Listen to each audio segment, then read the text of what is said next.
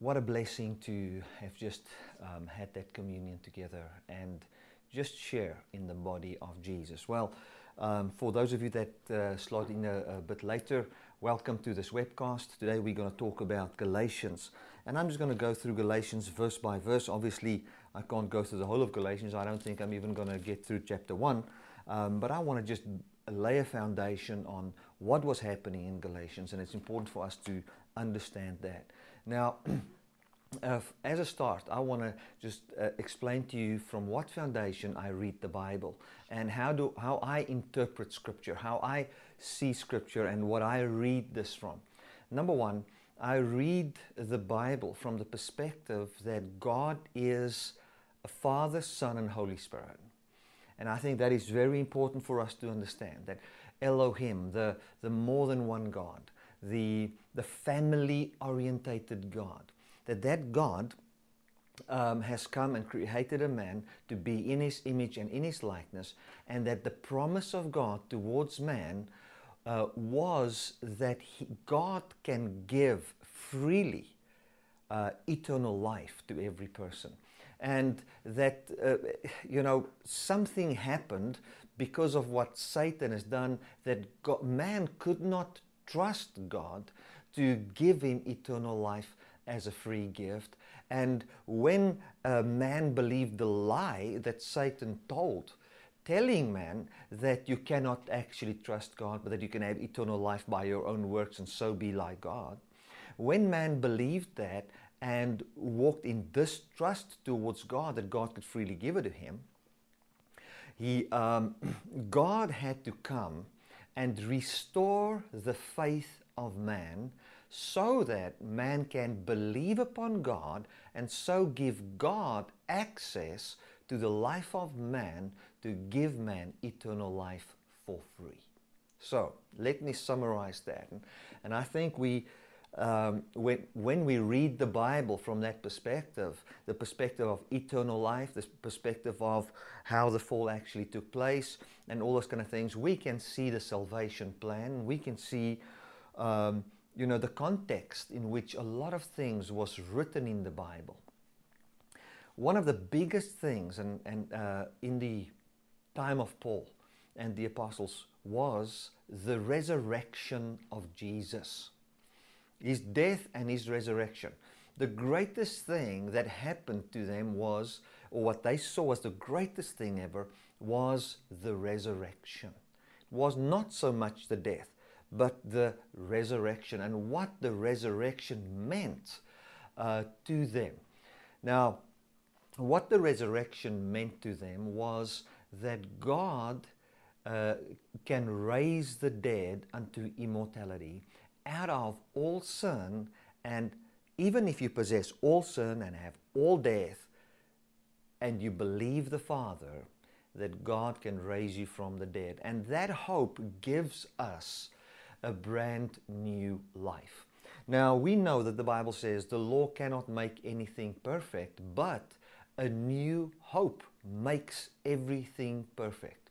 So if we want to see perfection come to our lives, if we want to see this perfection that we have received in Christ manifest in our lives, it's not going to come by the works of the law.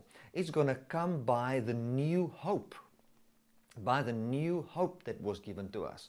Remember what the Scripture says, that nothing is made perfect by the law, but by the brand new hope things are made perfect. Now I'm going to read, if I recall the verse correctly, it's from Hebrews 7 and 19. It says, "For the law made nothing perfect, but the bringing in of a better hope did." So what brings perfection? A better hope. Now, what is this hope that Paul was talking about? What's the context of the hope? The hope is very simple. The hope is immortality. What is immortality? What is eternal life? We have looked at the scripture in the Bible which says this is eternal life, to know Him, the only true God. And we thought that if we have knowledge of what Jesus has done, that is eternal life. No, that is not just having knowledge of what Jesus has done. That is not eternal life. When we believe upon the Father and we know, meaning we become intimate and intertwined with what God has done. We possess eternal life. And because we have that eternal life, it shall manifest in something called immortality. So eternal life is not completed or hasn't had its full function or its goal unless we see immortality manifested in our lives. And that is what God has come to give us. And that is the foundation from where we're going to read Galatians. We're going to read Galatians from where we cannot be perfected by the flesh, meaning we cannot attain unto immortality by the flesh. We can only attain by it by the promise of God and by the resurrection and by the Father and those kind of things. And that's what we're gonna read. And I think it's a good thing to just walk through the Bible in a certain way and just go and read Galatians and some of these passages just verse by verse and just see and interpret it in a practical way, where we can see how the finished work of Jesus was written down by the Apostle Paul. So, in summary for the first part of this message, this is it. God made man to be in His image and His likeness.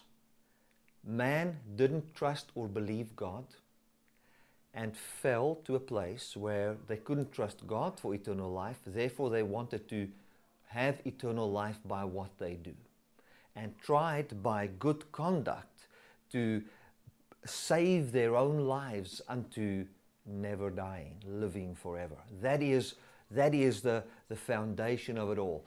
Jesus Christ had to come, and His work was to fulfill what God wanted Him to do, which is to win the hearts of man to a point where man could have enough reason to believe and trust God, that God can give eternal life to man. That is how simple it is. That is the simplicity of the gospel. Now, let us start with Galatians 1. One thing we need to understand about interpreting Scripture is, yes, we need the Holy Spirit to explain these things to us and to teach it to us. If we have the Holy Spirit, we will easily see and easily understand what is written in the Bible. But let me explain what that means, to have the Holy Spirit, because we have had this thing about the Holy Spirit as we've got this supernatural goosebump kind of a feeling that comes over us, and now we can see meanings in Scriptures that the writer never even intended, and now we see the meanings, and from there, hallelujah, the Holy Spirit has revealed something to me, and we get what I call Strong's Concordance revelations, where we take one word, the word grace, and we take it everywhere, and we read it in one sitting and think that that is the letter that was written, and we don't understand. A very important thing to understand the Bible is that we have the Holy Spirit, which is the vital principle that I've just laid down now before we read this. And this is the principle that God gives eternal life as a free gift, that He gives holiness as a free gift, and that we don't live by our works. That is, that God is the one that's going to fulfill the promise of eternal life. That is the Spirit wherein this letter was written. So if you have that Spirit and you read this, you will understand what it says. It's like a love letter. If I write my wife a love letter, and we are both in love with each other, and I write it, the language I use is written from the Spirit of love. Should she have the same spirit of love, she will understand what I'm saying. Because what we believe and the spirit we are in is what we see. Now, the Spirit of God is called the Spirit of life. What is this life talk about? It's all connected to Genesis 1 or Genesis 3, where God said, He said, if you eat of this wrong tree, you will die. And they received, of that death, the death of having life by your works, they would pass away. And they did die. And now God has come to restore life. And the Spirit of life is the Spirit that showed forth who and what that Spirit is by raising Jesus from the dead. That is what that Spirit of life is. So if we are in the Spirit of life, the Spirit of the resurrection, the Spirit, or let me call this way, the teaching of God giving life and immortality to man, we will understand what's written here, for that is the Spirit wherein these things were written. That's the basic foundation in the heart of Paul, from where he defended his gospel, from where he explained who and what who he stands for, what he stands for. Amen. So that's the first thing. The second thing is, if we read it in English, you need to understand English. If you want to... Now that sounds like... that sounds like a very foolish thing to say. But if you want to read a letter that's written to you in English, you need to understand English. You need to understand the English language. You need to understand how English works. And, you need to be able to just... when you do a comprehension test, I remember in school we did these comprehension tests, and sometimes I would get 15% for the comprehension test, but that means I haven't comprehended anything. Other times, I would get 80% for the thing, but I would have read everything. The one time I get good marks, the other times I get bad marks, all depending on if I understand and remember what is written. And that is such a basic principle, people, but that is what we need to understand. You need to understand English. If you need to understand that Paul wrote a letter to people, he didn't try to spiritually spiritually write it down. There were real things in real life that he wrote to. And how would you understand this letter if you were in one of the churches of Galatia and Paul wrote you this letter?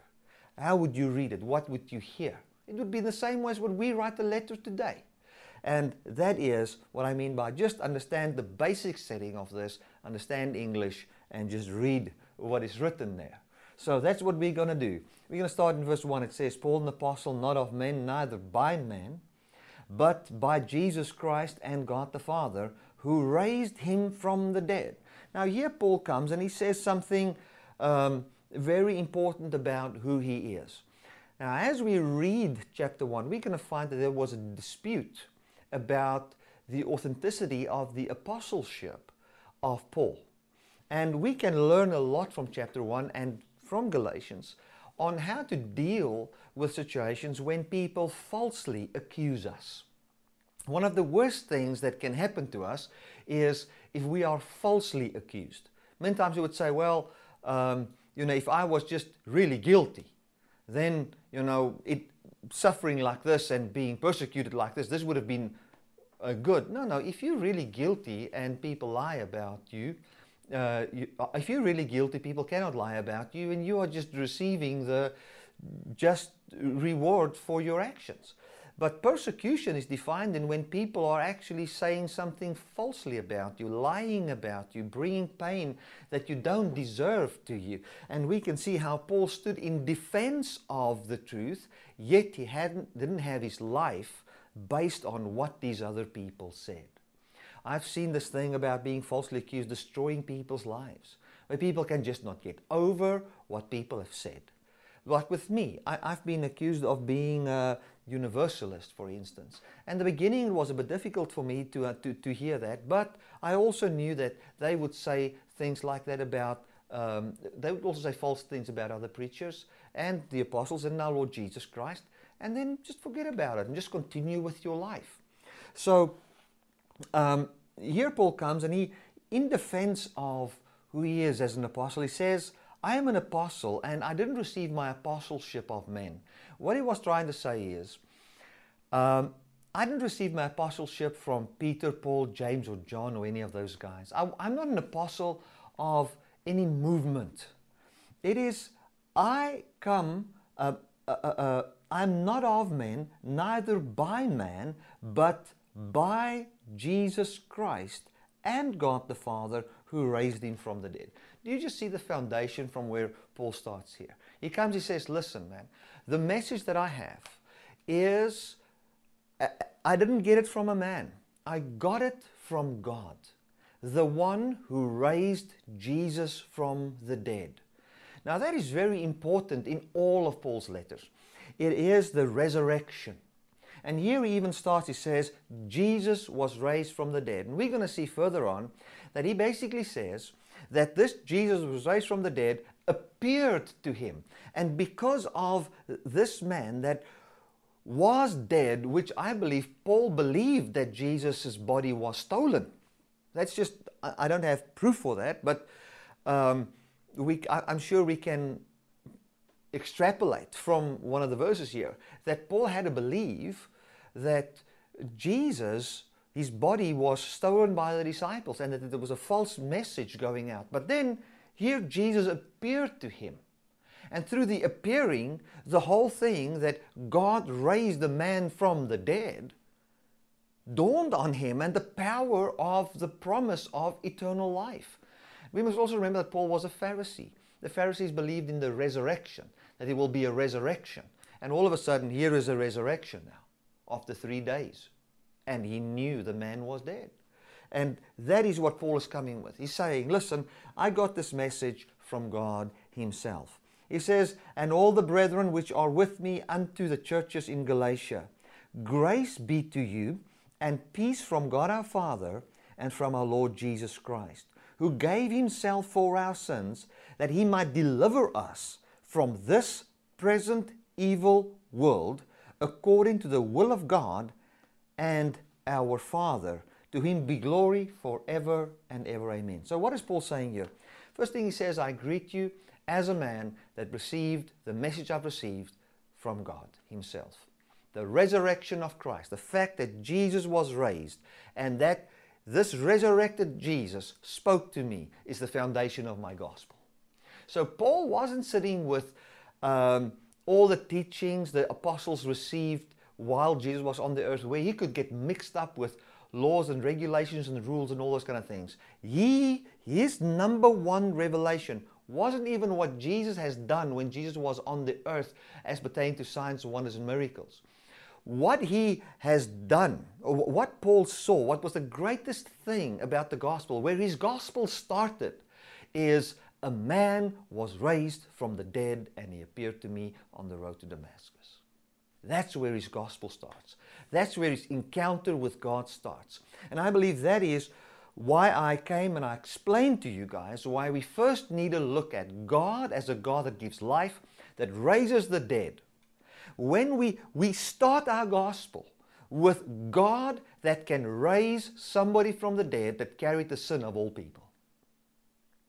The man that was seen by Paul as the greatest sinner was Jesus. Now, I'm not talking about Paul when he says, I'm the chief of all sinners, but think of Paul while he was persecuting the church. He was persecuting followers of Jesus.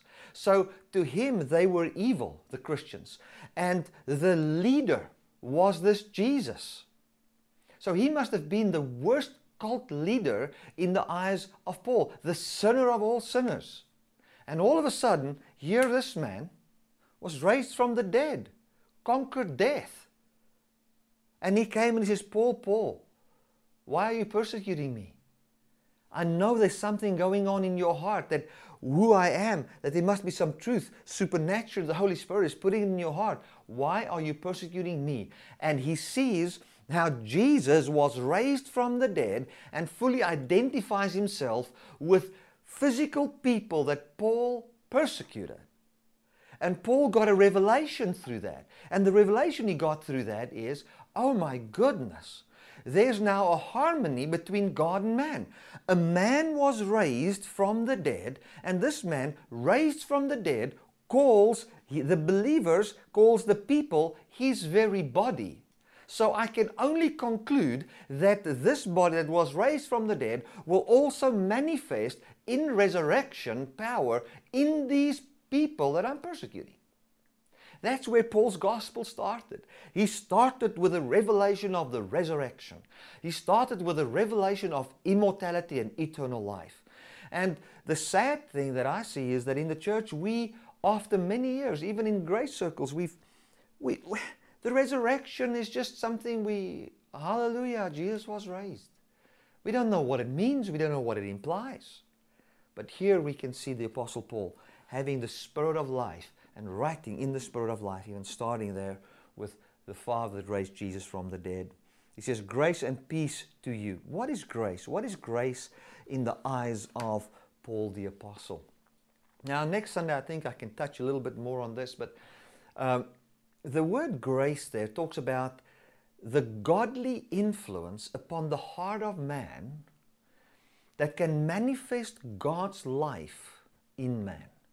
Now, if you read John 6, and I preached this last Sunday, Jesus said, this is the work of God.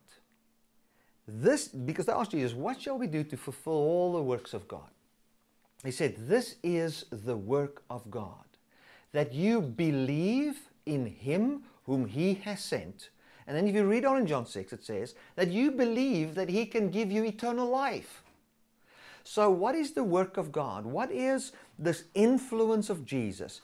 Jesus came to influence man to the place where man can believe that God can raise the dead, to the point where man can actually trust Jesus to give him immortality or eternal life as a free gift. So the grace of God is the influence of God upon people to the point that people's hearts can trust and believe unto eternal life, and then God manifesting that life in people. So this is what Paul is saying. He connects grace definitely to eternal life, and I'll prove that to you with other scriptures as we go on. It says, grace to you and peace. Peace there is the word harmony, talking even about peace between individuals, harmony, where there is no indebtedness, where there's harmony. So he says harmony from God the Father and our Lord Jesus Christ, who gave Himself for our sins that He might deliver us from this present evil world according to the will of God our Father. So he said that Jesus has come to influence us, and this message that I give you is from the Father and from Jesus, and He has given His life to deliver us from this present evil world. So what was He talking about when He was talking about this present evil world? He was talking about the whole world system, including the Judaism that he was accused of. Paul wrote Galatians because he was accused of preaching that you have to be circumcised and believe in Jesus to be a partaker of the Messianic reign. Now Paul comes and he says, listen, Jesus gave His life to deliver us from this present evil, the word evil, to be full of labor and hard work, present evil world, this present evil age, this present evil world. It even talks about the whole world system, on how the world is governed. You know, so He came to deliver us from that we will not have life by our politics, but that we will have life by Christ and Christ in us, that we will have life not by the Jewish system and joining the law and grace, but where we only live by the grace, the influence upon our belief that we can actually trust that God can raise the dead. Hallelujah. It says this redemption from the evil world is according to the will of God and of our Father. Now, what is the will of God? This is the will of God, that not one will be lost that is given to Jesus, but that each one shall be raised up in the last day. Isn't that what John 6 says? That's exactly what John 6 says. So He says, I want to deliver you from the world according to the will of God, which is to raise you from the dead. Now, the moment we as the church start to get the knowledge of the resurrection from the dead, healing of the flesh, I'm not talking about healing from sickness and disease. I'm talking from being healed from the law system that we live in. As we are healed from that, as we realize that that is what Jesus came to heal me from. He came to heal me from the law. He came to heal me from the law system and its fruit. He's come to have a divine influence upon my heart wherein He can have access to my life through my belief to bring forth His life in me. When we can start to believe that, we will find that our minds, our heart, our subconscious mind is so much more open to the fruit of the Spirit, the passion that God gives us. Hallelujah. And we will see the fruit of God manifesting in our life. So here He comes. He says He's come to deliver us from the law system because it kills us. And He has come to bring us to a place where the will of the Father, which is defined in John 6. Let me read that. I hope I can find the verse now. But let me read that. And this is the will of Him that sent me, that everyone which sees the Son and believes on Him may have everlasting life, that I will raise him up at the last day. That is verse 40. John 6, verse 40. So what is the will of God? That we can have eternal life, that we can have the life that's possessed by God. In other words, if we received eternal life, which is the life that comes from the Holy Spirit, even if we die, we will never die. Because, and let me explain that. I'm not talking about a spirit going to dwell in heaven. I'm saying I've got eternal life. We've got eternal life in our bodies. And that eternal life, if we possess it, then we have access unto an undying human body in the return of Christ. And this is what this whole thing with the Apostle Paul was all about. It was all about life and death. It was all about having immortality. Now, I've seen that it's a difficult concept for us to understand. Yet it's very simple.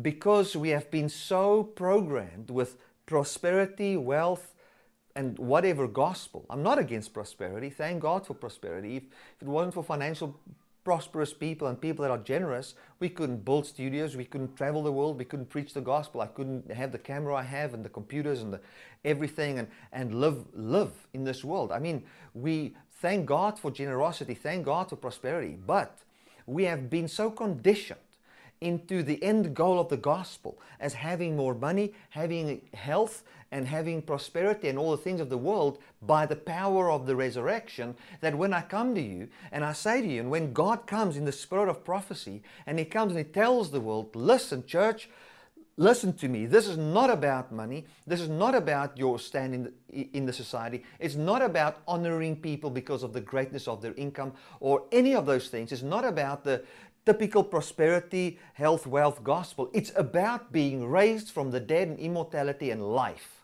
It's not a heaven and hell thing. It is a life or death thing. When God comes with that, it's difficult for us to understand that. Now, when I was in the Dutch Reformed Church, I grew up and we had our confession of faith every Sunday. And one of the things we said, we believe in the physical resurrection of Jesus. We said that every time. And I find that for Dutch Reformed people in South Africa, it's very easy to believe in this because, yes, Jesus was raised from the dead. And we said it every Sunday. And that's what we expect. We also, it says there, we expect the resurrection from the dead of our own bodies. Said it every Sunday. And that is part of...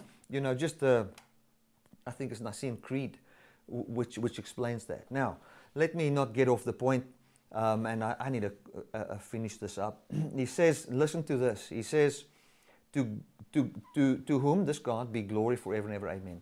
I marvel that you are so soon removed from Him that called you into the grace of Christ unto another gospel. What is he talking about here? He's not saying, I am marveling that you are falling away from God. That's not what Paul says. Paul says, if you can go read in your Bible, it says, I marvel that you are so soon removed from Him, with a small letter, talking about Himself, that called you into the grace of Christ, unto another gospel, which is not another, but there be some that trouble you and would pervert the gospel of Christ. So what he says is, I have called you into this grace of Christ. What is the grace of Christ?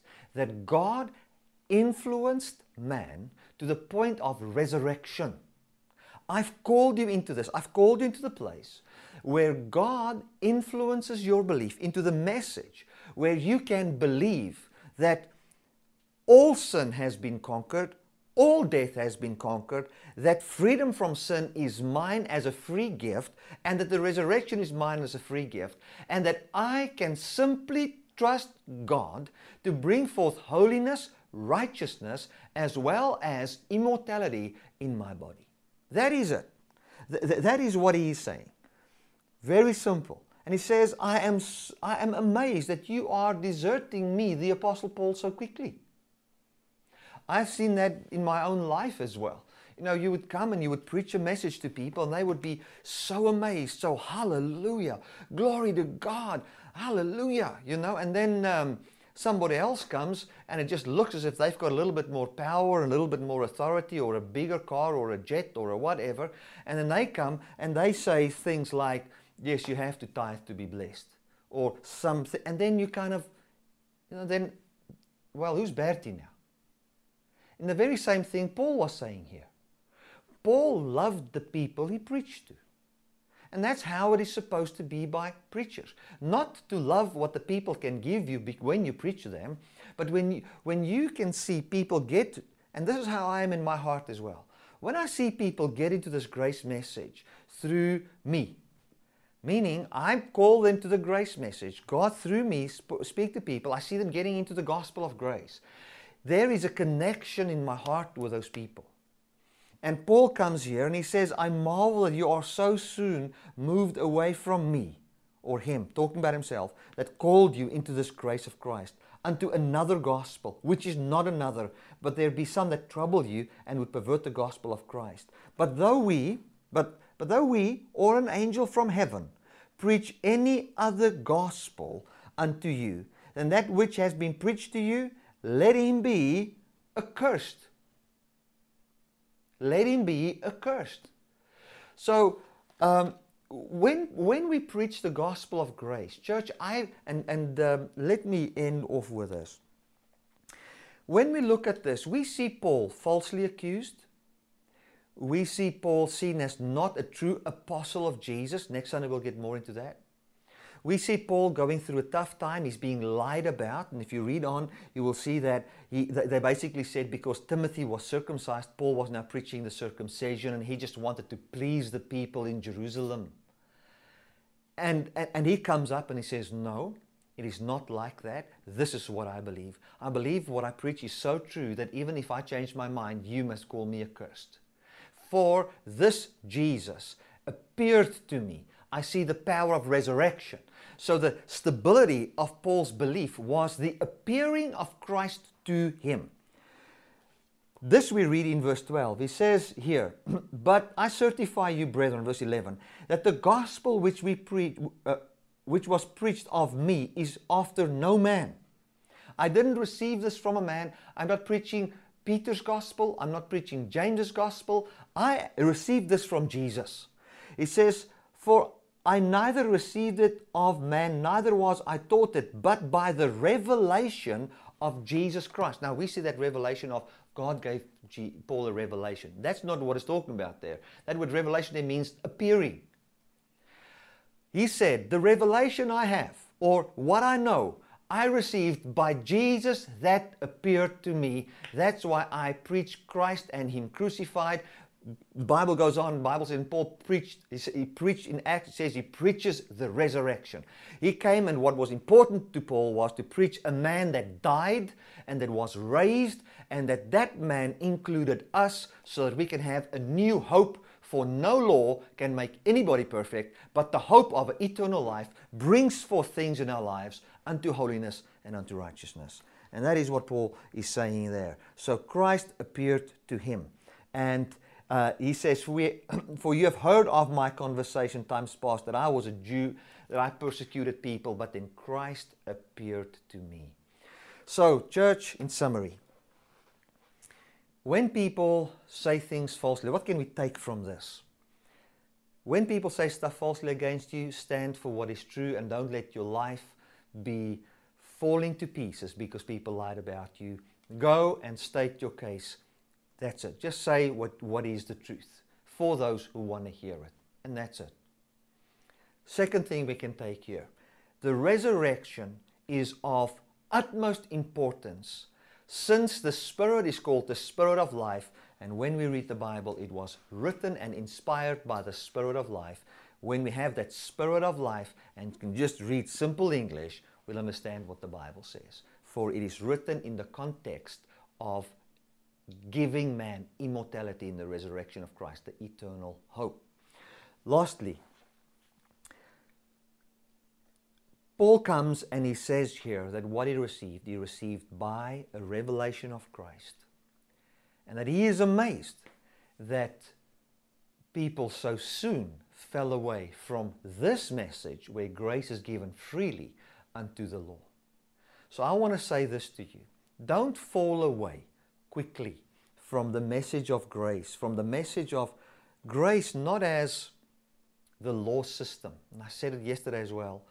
Oh my goodness, I just wish I could just preach another hour now. But we have defined grace inside the parameters of law, church. Even in our grace definitions, our grace churches, we define, we have this thing that God came to basically to do all our work for us. And then because He did all the work that the Pharaoh demanded, therefore now we've got freedom from the Pharaoh. No, it doesn't work like that. The word grace here is the influence unto immortality, that which Christ has done so that I can believe I can become immortal. That is it. Let us not fall away from those that called us into that grace message, the grace of immortality, the grace of I can believe. What did God have to do in order for us to believe He can raise the dead? That we can believe we can have righteousness as a free gift, that we can have eternal life? Very simple. He had to take our sin, put it on the body, allow that sin to have its full work, which is unto death. Jesus obeyed even unto death. And then let that Jesus believe in Him, and then let's see what He would do with a man that trusted Him and didn't move a finger to bring forth eternal life to himself. And what happened in that Jesus? He was raised from the dead. And when He was raised as a human, He appeared to the Apostle Paul, and he said, you are persecuting me when you're persecuting these people, and I'm raised from the dead, meaning the resurrection belongs to these people as well. Hallelujah. That is it. Church, that's the message that I have for you today. We can just walk through Galatians, and I believe we're going to still see some wonderful gems that comes forth as we dig into this word. Gems that's always been there. I would like to use this opportunity to pray for you right now. There might be people here that just needs prayer, or if you've never received Jesus as your Savior, this is an opportunity now to do it. And I would like to ask you to contact any of our web pastors after the service, and they will get back to you and just minister to you as pertaining to receiving Jesus as well as healing. But let us pray together. I want you to pray this with me. Pray these words. Say, Lord Jesus Christ, thank you that I can be here today. Thank you for loving me. You've come to give me eternal life. Your life is mine. I have the hope of immortality, and you love me dearly. Amen. Amen. If you want to receive the Lord as your Savior, all you need to do is just say, Lord, I believe you. You receive Him as the one that saved you. We don't have to be scared of the return of Christ. Nobody's scared of the life saver when He pitches up, when we are going to be saved from death.